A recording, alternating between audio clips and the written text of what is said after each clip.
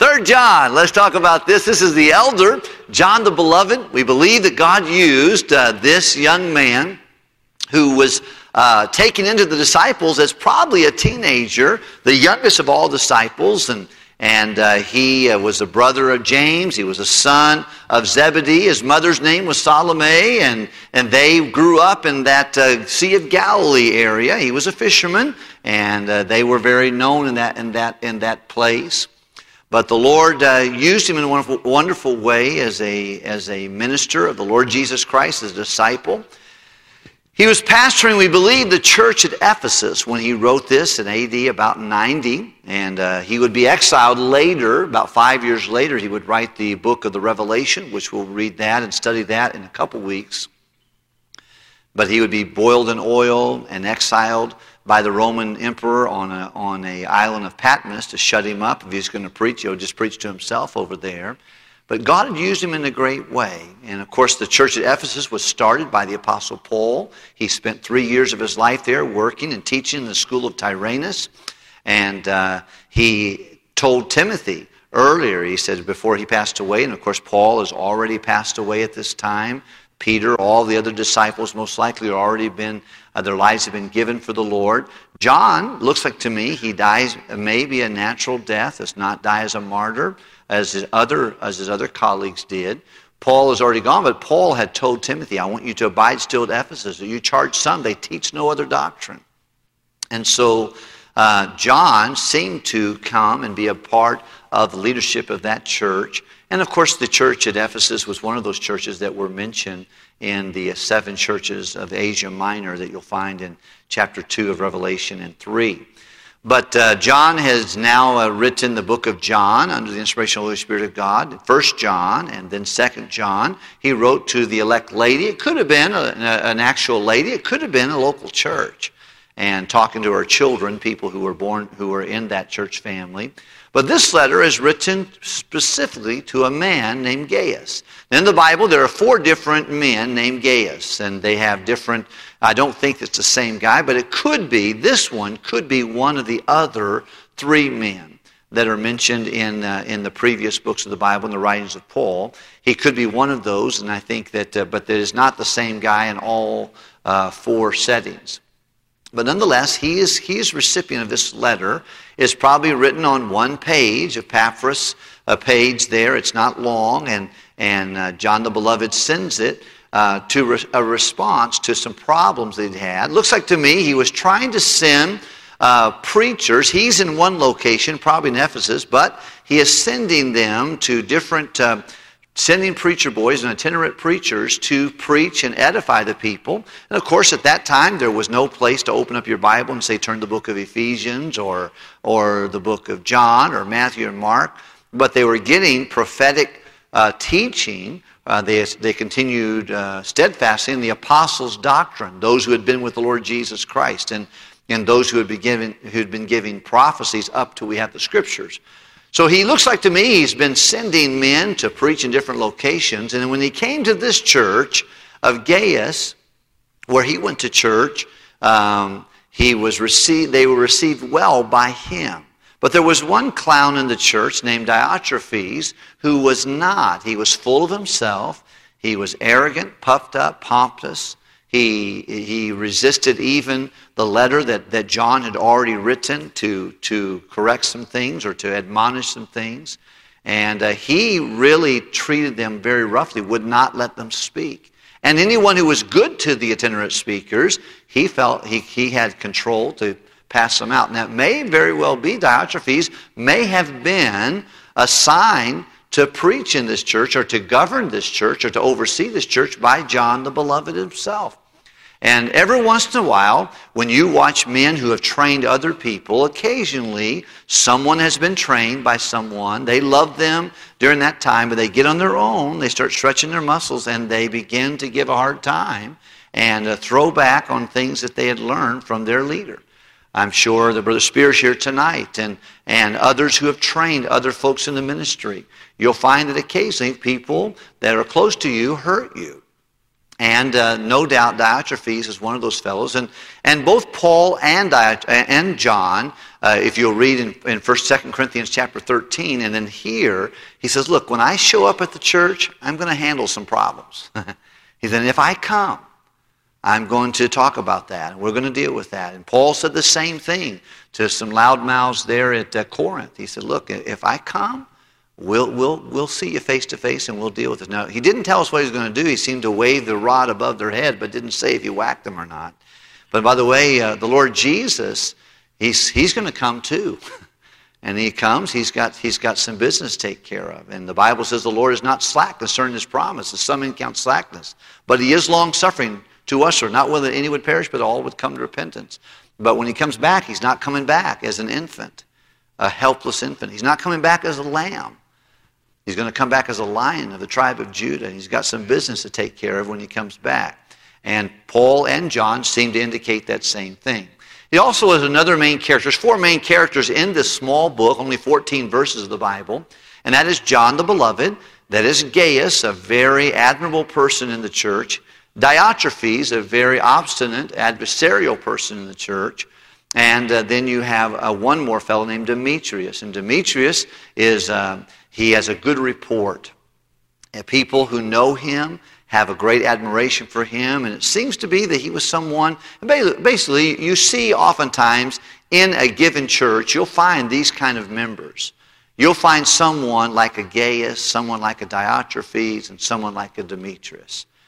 Someone who has a good testimony. They're maybe not out in front, but they're in all the way. They're deeply involved in the work of the Lord, like Demetrius was. You're going to find some folks who are just seems like their discord is what they do, and they're proud and they're full of themselves. And when you're proud, you just don't get it. And we'll see Diotrephes this way, and then you'll find a guy named Gaius.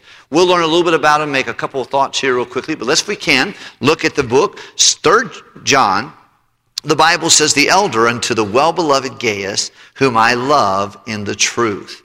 He said, I'm the old man now, and he says, I'm writing to Gaius, and someone I care about, and I love him in the truth. And you're going to find truth is going to surface here. Beloved, I wish above all things that thou mayest prosper and be in health, even as thy soul prospereth. He said, just like you are spiritually and emotionally strong, I hope you're going to be strong physically.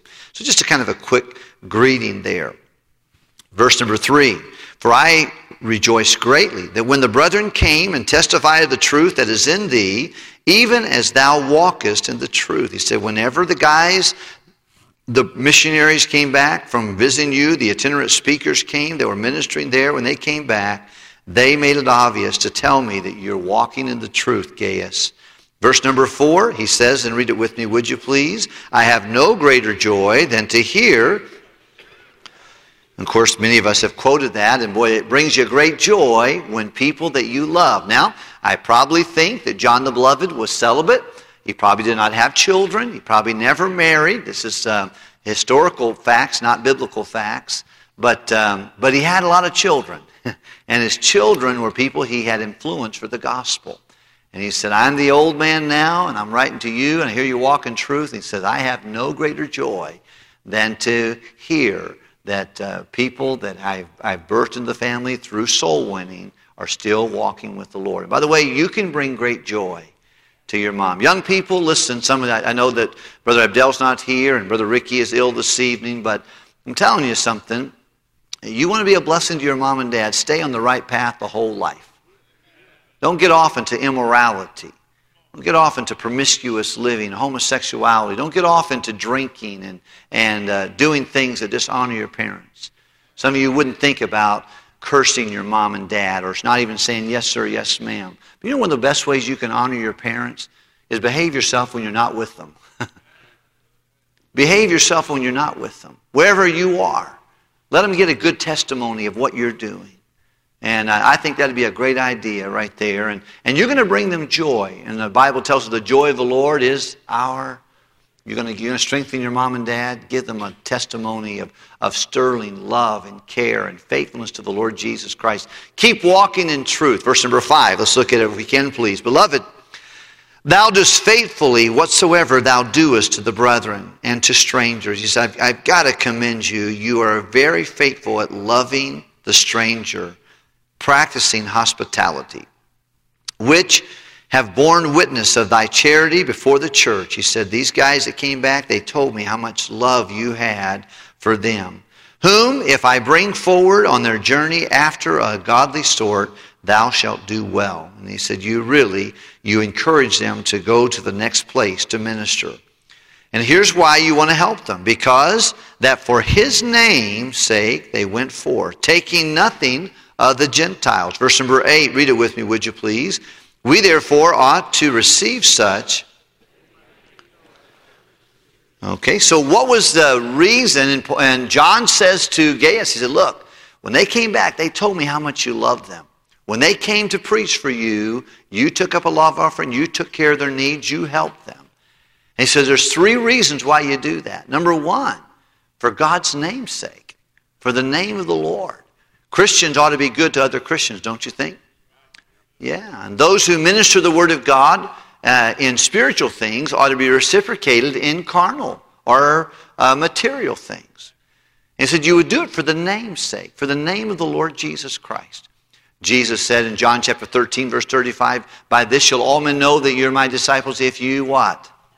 Have love one for another. He said, you've shown charity. He said, you do it, you do that. You care for people who come by, strangers and pilgrims that come by and minister. We have a missionary family come. We have someone who speaks for us. It ought to be like second nature. Boy, I want to do something to encourage them. I want to write them a note. I want to do something to help them. And Gaius was that kind of a guy. And he did it, number 1, for the name of God's sake. The second reason he did it, because they were not, the Gentiles were not helping them. He says they're not going to receive anything of the Gentiles.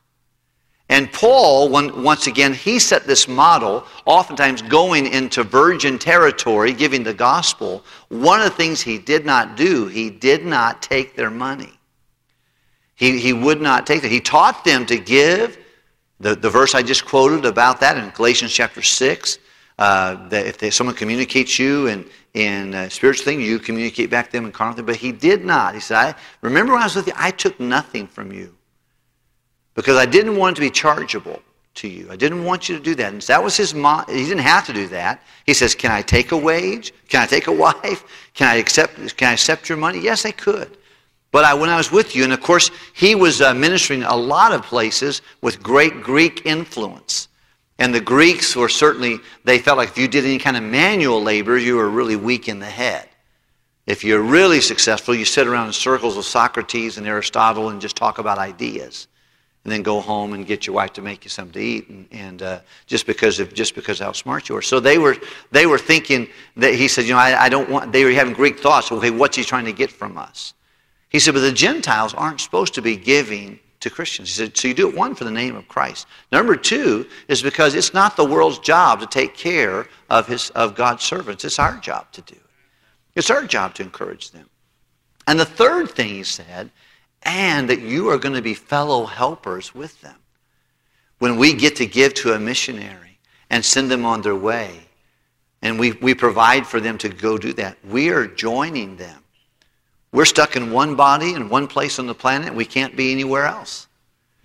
But spiritually speaking, when I give to world evangelism, when I help a missionary, when I help an itinerant speaker who's going to be ministering, or soul winner who's going to go somewhere else. The other day I was sitting down with Brother Mark Bushy, and we mentioned this because there was a fella, and he's single, but he's a soul winner.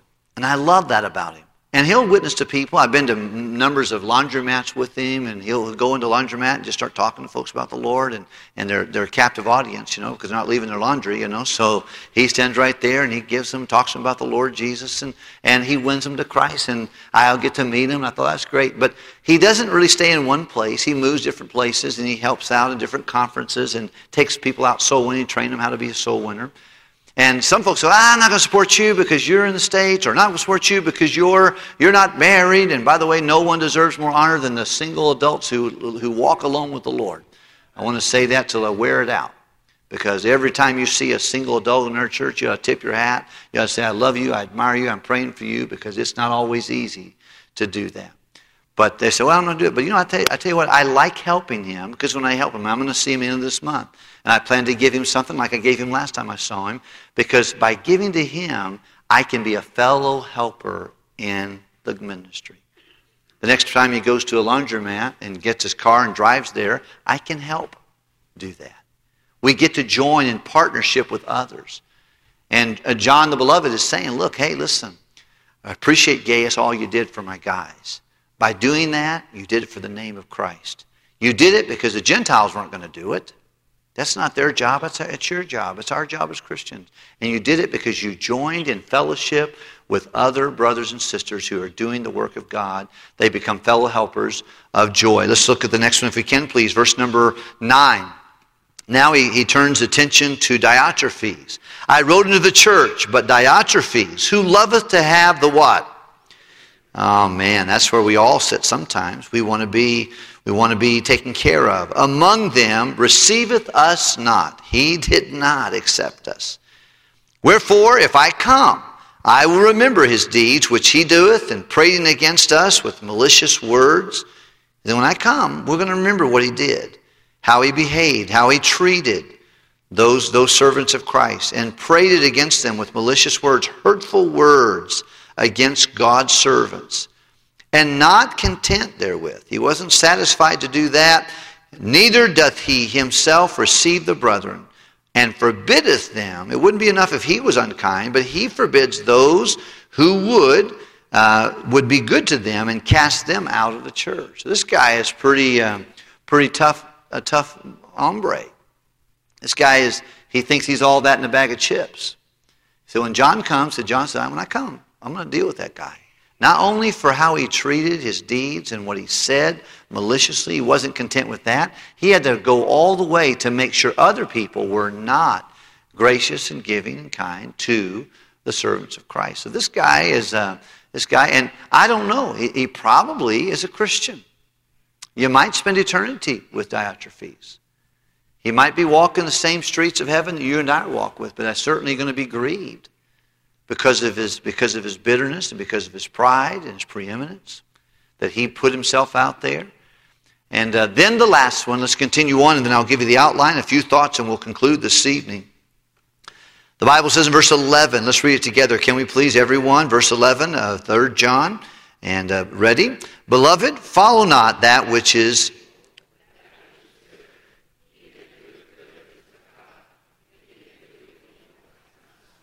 And Demetrius had the good report of all men. Everybody who knows Demetrius has a good testimony. And the truth of itself. He has a testimony of all people, and he's very true to the truth. Yea, we also bear record, and ye know that our record is true. I had many things to write, but I will not with ink and pen write to thee. I've got many things I could say, but he said I'm not going to put that in ink and pen. Verse number 14, but I trust I shall shortly see thee, and we shall speak face to face. Peace be to thee. Our friends salute thee. Greet the friends by name. If you have your worksheet, if you'd please look at that real quickly, and I want to give you the outline. I feel like the key verse would be the obvious verse that I have no greater joy than to hear my children walk in truth. But here's the outline. Number 1, the grand prosperity of Gaius. One thing that he said, I want you to prosper in your body as well as in your soul. The prosperity. And here's why he was prosperous. He had a true walk and he had a true welcome. He had an obvious testimony and he was very gracious and welcoming to others. Number 2, Roman number 2, we see another fella here. We see the prosperity of Gaius, but we see the great pride of Diotrephes. How many understand that pride causes problems? Yeah. What's the middle letter of pride? What's the middle letter of sin? And pride hides. Even sometimes when you feel like I'm not very proud, you're proud.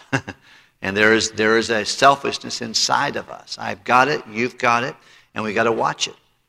But obviously manifested here very severely by this fellow Diotrephes.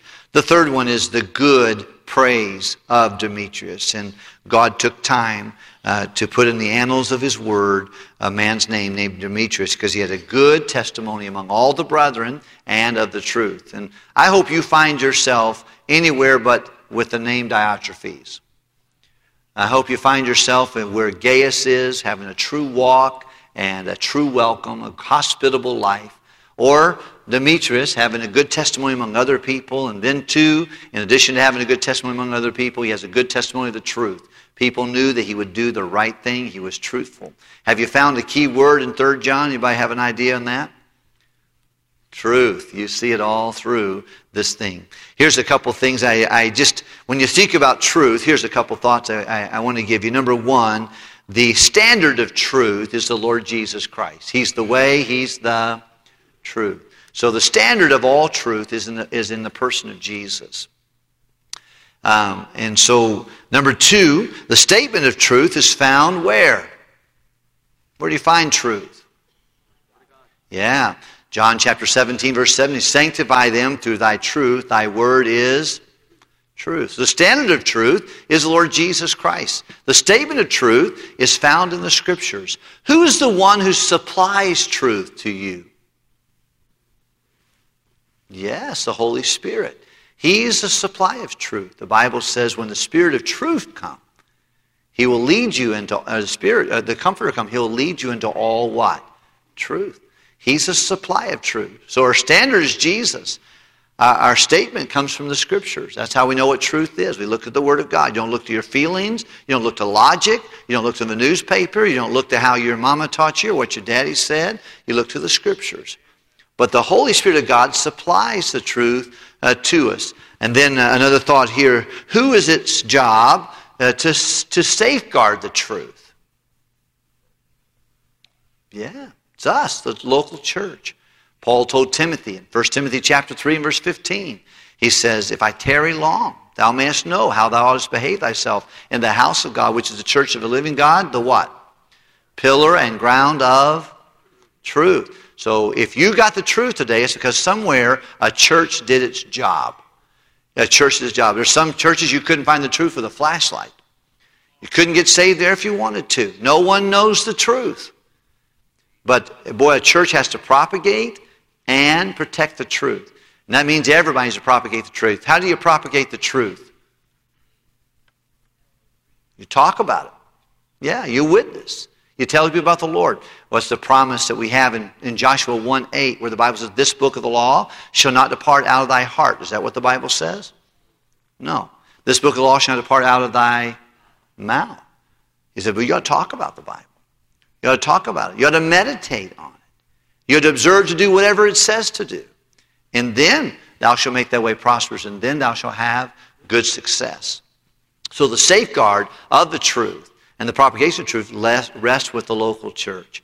And I'm grateful. And then we ought to send the truth. Who's supposed to send the truth? All of us. We're supposed to shout it, send it, get it out there. Tell folks every conversation with an unsaved person ought to be aimed at, is this the time I can tell them the truth?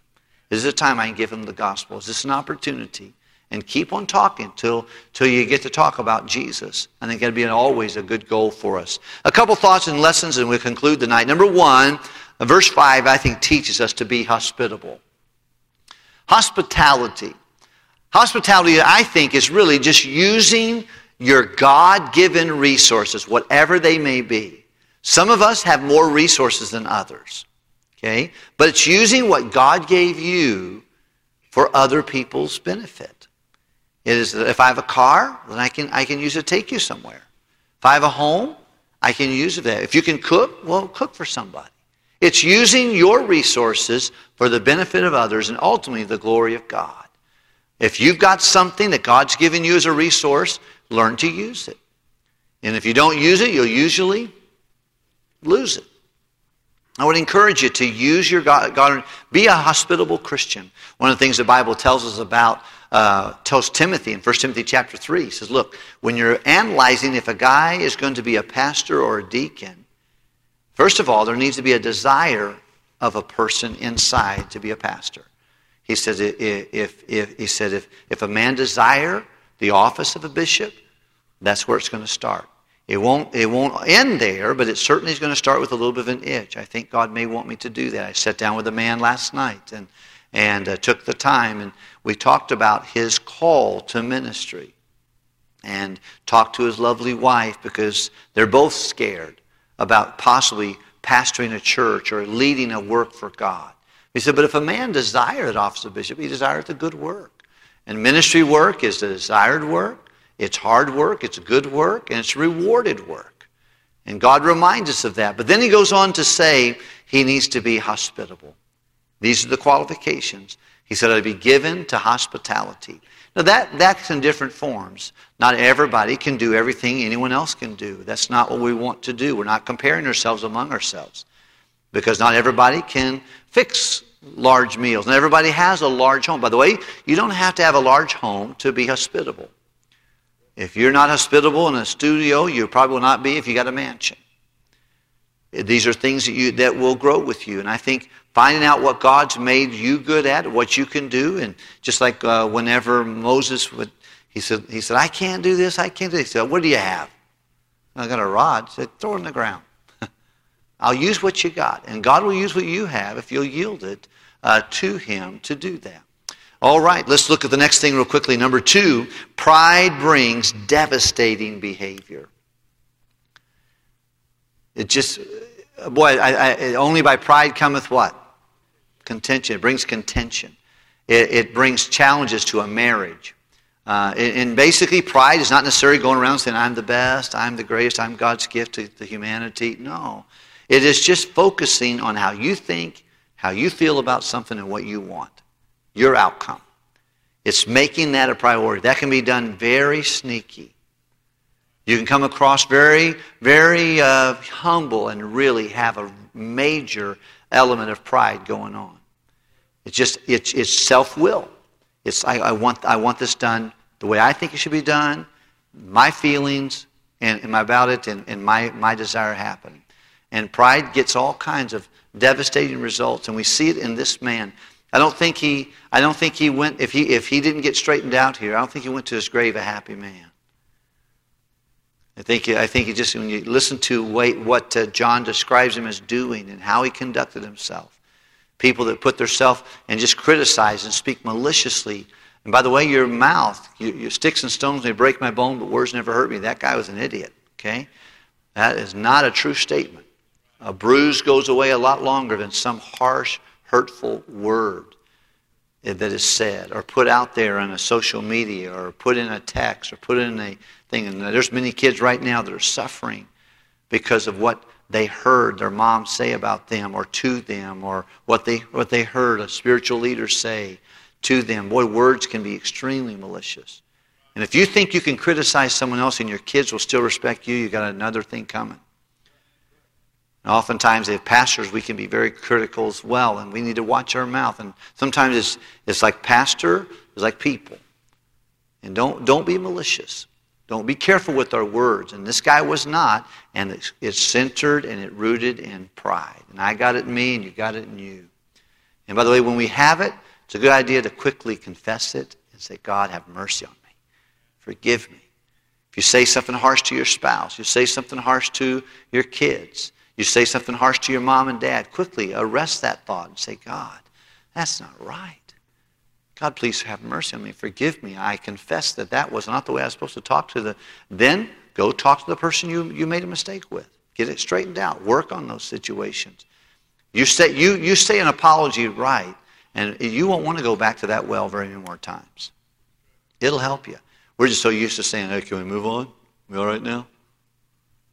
Sorry, sorry, that's what I am. Just sorry.